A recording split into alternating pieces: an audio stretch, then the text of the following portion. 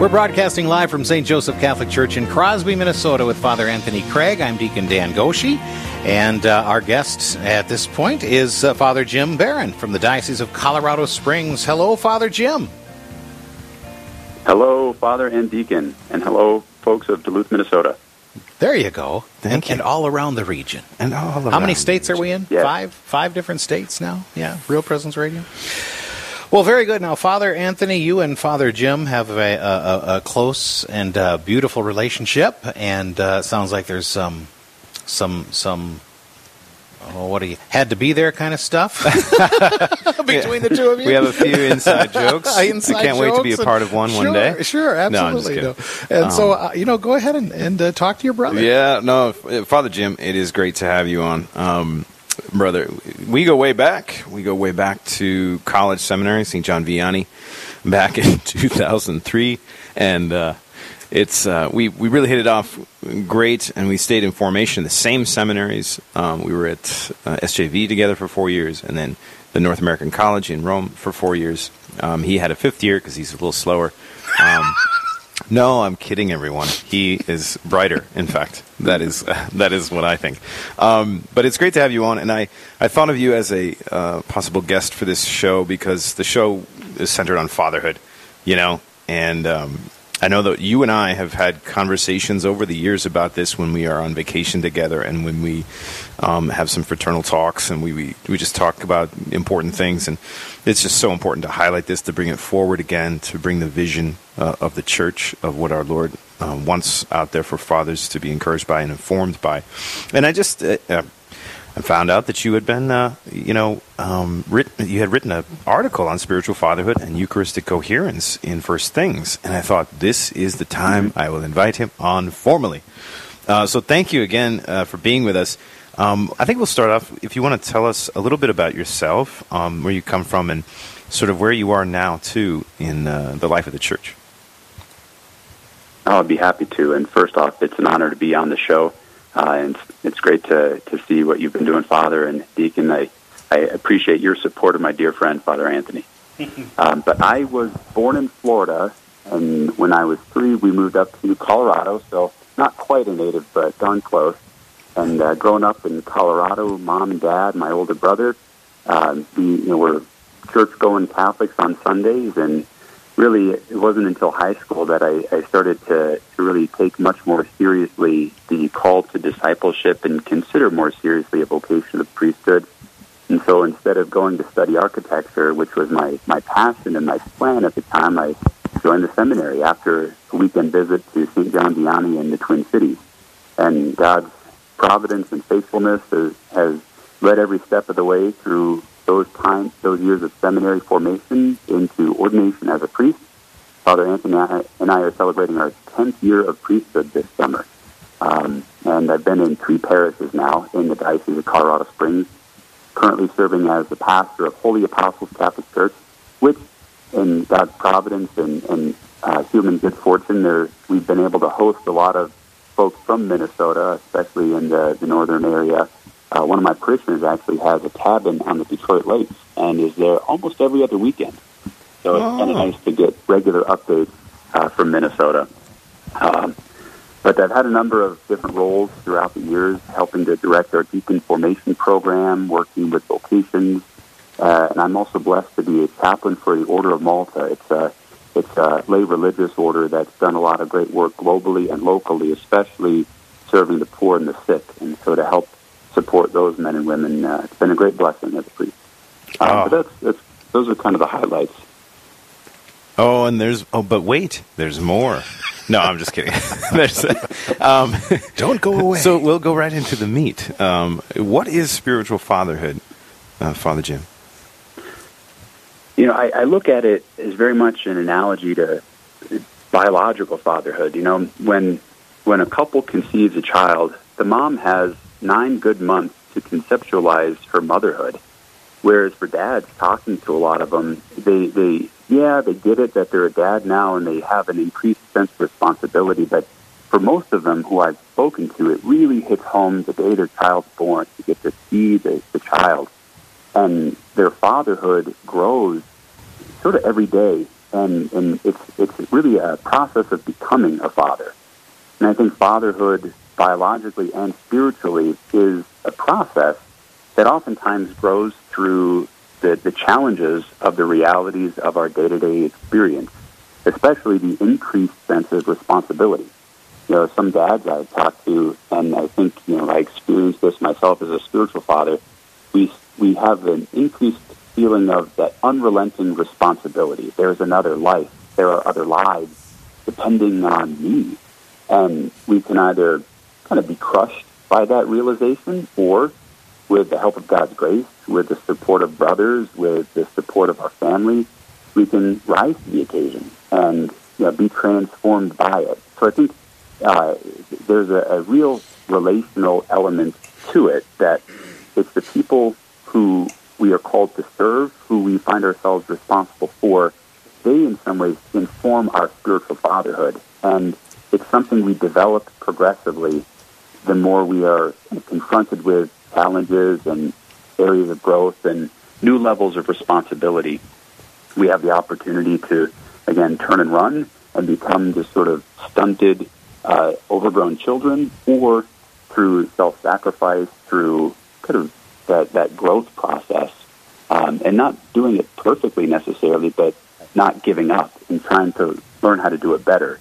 We are able to do those things that fathers do for their children, protect them, provide for them, help establish them in their identity. But I think to understand spiritual fatherhood, just like biological fatherhood, it's not a ready-made thing that the day you're ordained, you have it all figured out.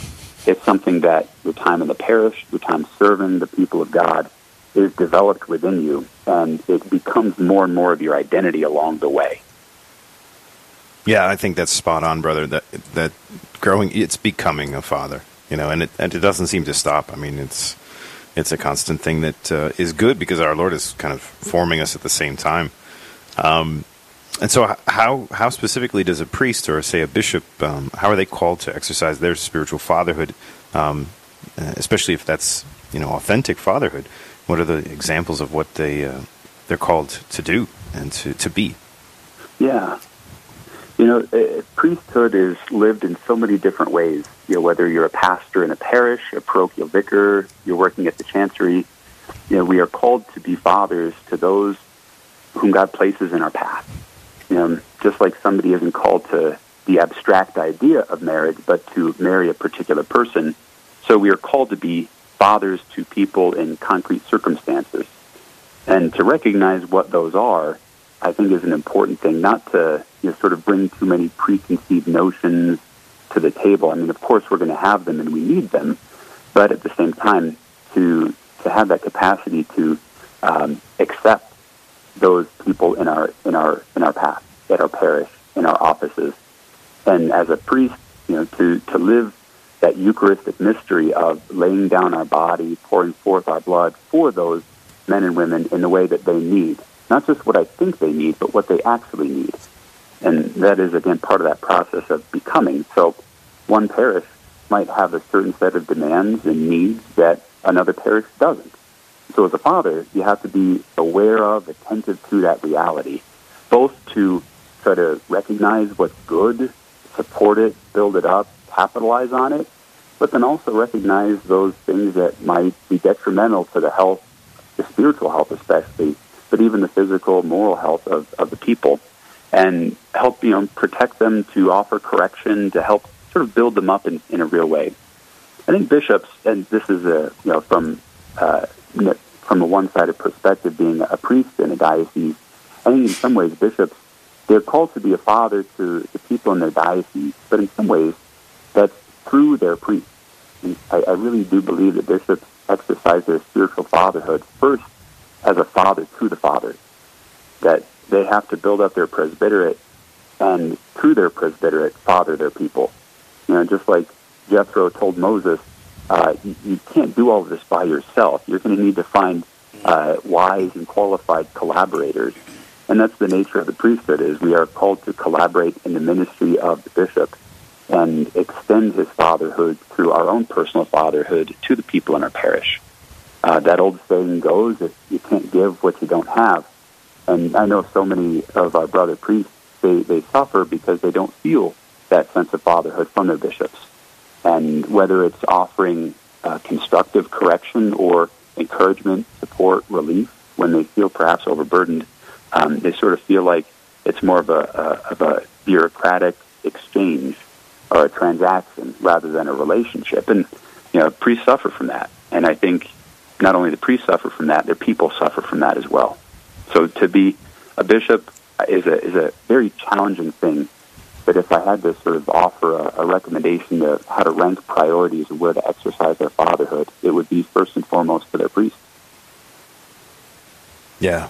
No, that's because that informs their sense of mission, even, filling them with a greater resolve to carry out their duties, their mission with greater resolve, and just go forward. I know I'm connected to this bishop. This is how it works with a sacramental bond. And isn't that how Christ did it himself? He ministered to so many people, but he spent a bulk of his time with the 3, Peter, James, and John, with the 12, with the 72, sort of in that sequence. And I think he's setting us an example of what it looks like. That band of brothers. That's Indeed. what I'm talking about. Indeed. Well, brother, you wrote an article, responding to something that you had noticed, and it's in First Things, but we might get into that after the break. We're going to take a short break, brother. Stay on the line. Okay. And Deacon Dan, is this a good time for a break? This is great for me, yes. Excellent. I've got a donut here. Praise God. Yeah, thank you. Thank you for thinking of me, yes. Yeah, I'm Deacon Dan Goshi, along with Father Anthony Craig, broadcasting from St. Joseph Church in Crosby, Minnesota. And on Real Presence Live, we'll be back to speak more with Father Jim Barron in just a moment.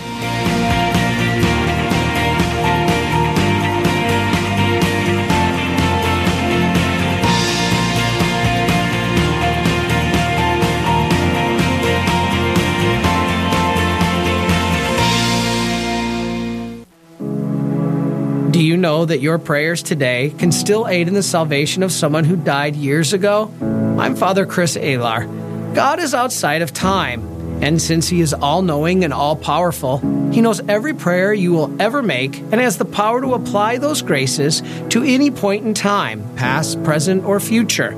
So if you have lost anyone, especially to suicide, and think that they are eternally lost, you can still help them. God can take your prayers from today and give someone grace at the time of their judgment, because He forever knew that you would make that prayer, and He wants you to help them accept His offer of salvation. So there is still hope.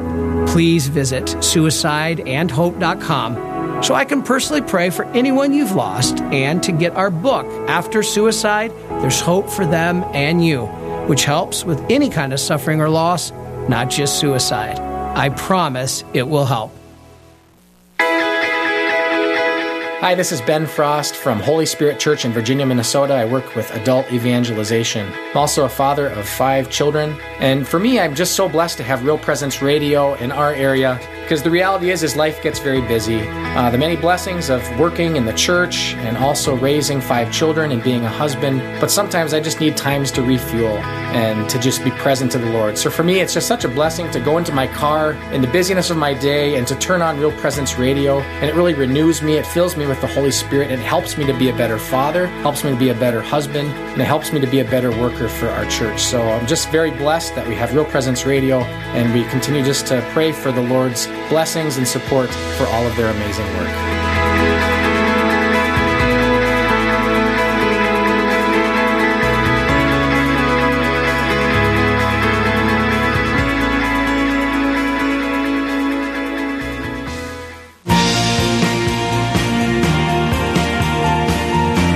You're listening to Real Presence Live on the Real Presence Radio Network. Join in the conversation on our Facebook page or on Twitter. And be sure to like and follow us for more great Catholic content. Now, back to the show. There's something special about watching two people who are very fond of each other and enjoy each other's company and listening to their conversation, and that's kind of what I'm doing right now. I'm Deacon Dan Goshi, along with Father Anthony Craig, as we broadcast on Real Presence Live from St. Joseph Church in Crosby, Minnesota, and our guest, a good friend of Father Anthony, is Father Jim Barron from the Diocese of Colorado Springs. So again, thank you, Father Jim, for being with us today. Oh, my pleasure. Well, brother, it is, once again, great to have you on. We have been talking about spiritual fatherhood, the fatherhood of the priest, fatherhood of the bishop. And you recently wrote a book, or not a book yet, but an article that was published in First Things about spiritual fatherhood and Eucharistic coherence. Can you talk a little bit about what you did in that article and what you were responding to by writing it? No, absolutely. Thank you. I think oftentimes we tend to look at one aspect of our faith to eclipse or the exclusion of the other. And with the Eucharist, some folks want to emphasize the element of sacrifice to the exclusion of the idea of sacred sacrificial banquet. Sometimes folks want to emphasize it as just as primarily a sign of hospitality. And we might lose the totality of what it is. And I think the recent biblical scholarship to help draw our attention back to the fact that it is, above all things, a covenant, and that concept encompasses every element of the Eucharist.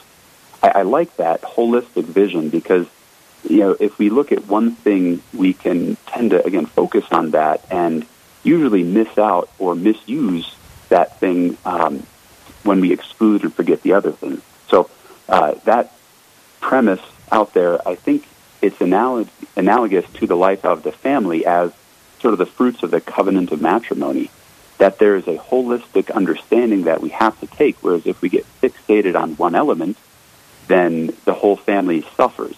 And to look at the Eucharist as a covenant, and really as a whole way of life, we have to see that coherence of not just what we believe, but how we live.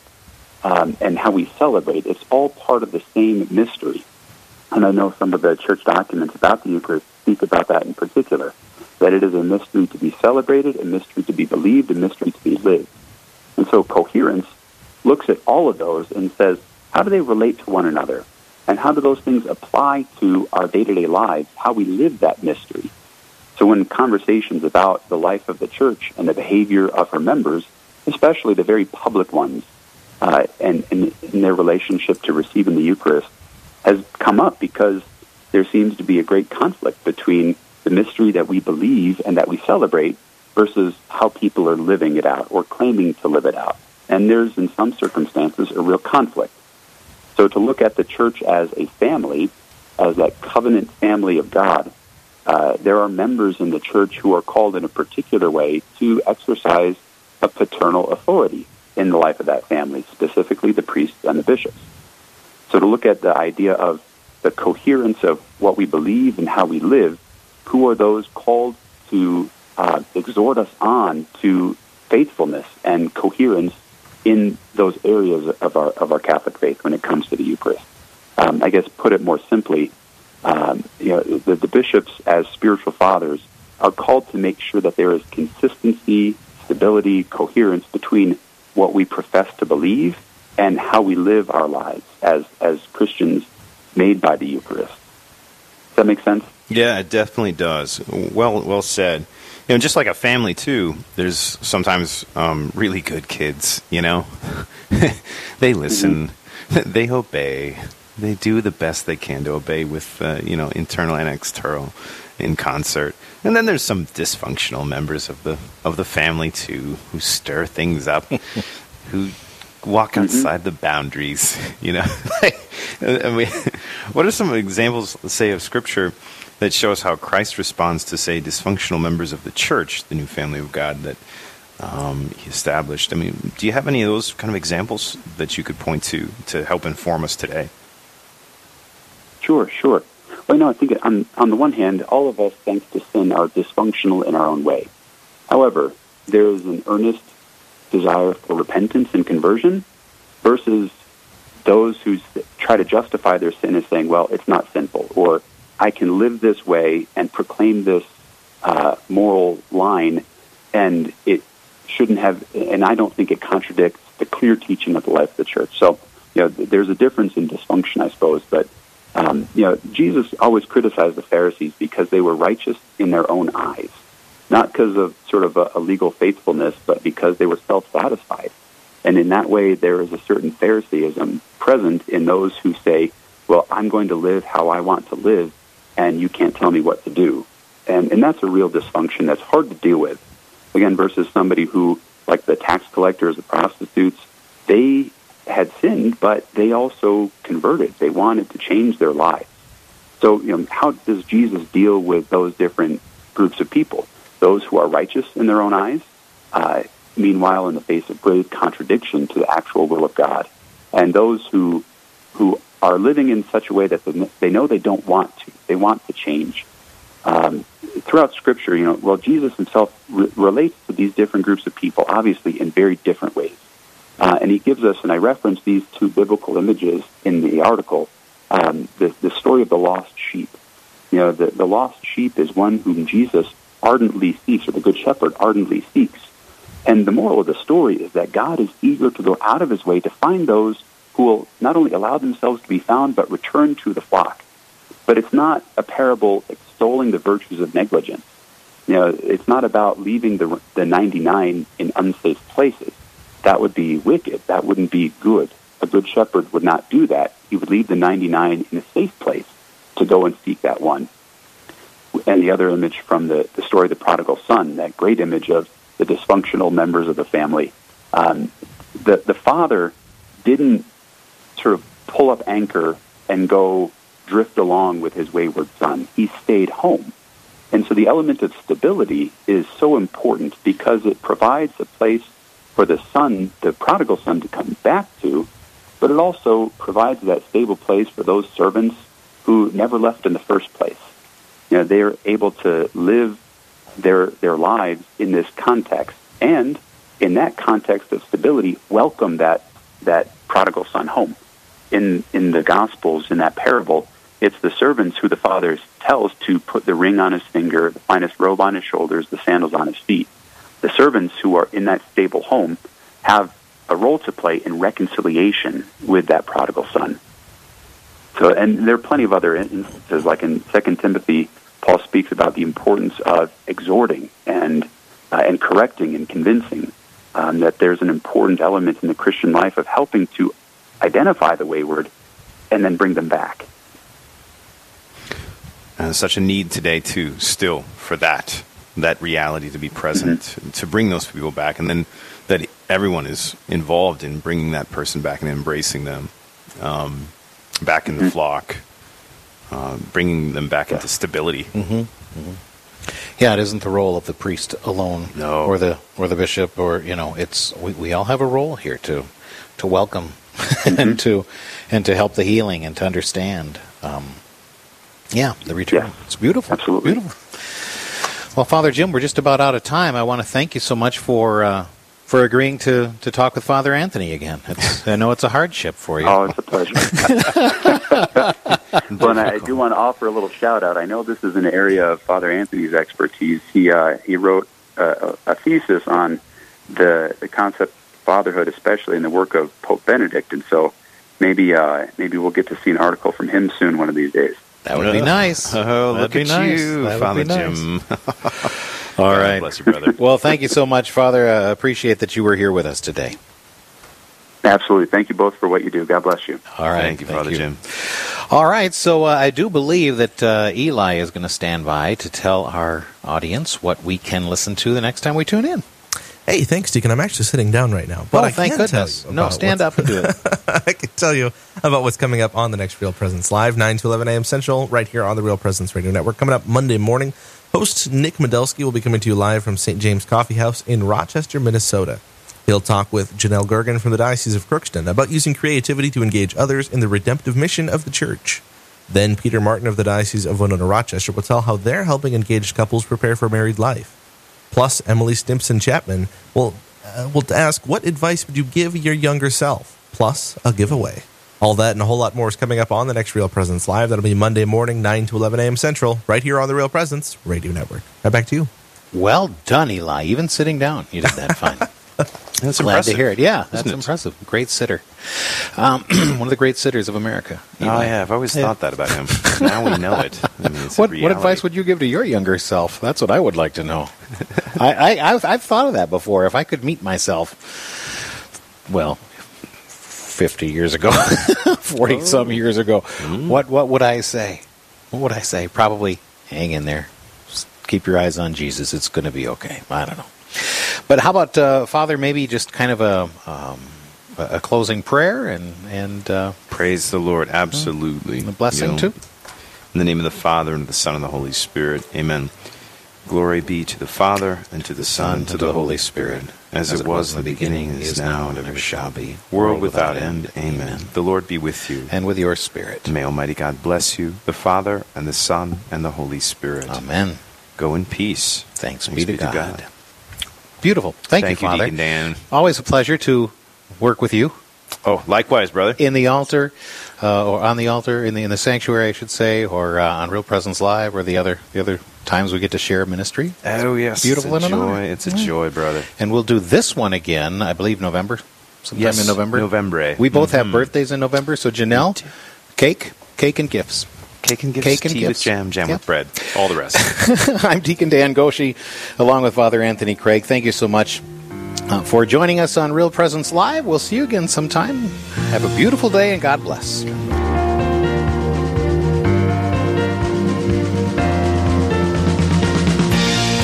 This has been Real Presence Live on the Real Presence Radio Network. Real Presence Live brings you inspirational stories of faith and a look at the good and holy things happening in our local area. Weekday mornings from 9 to 11 Central.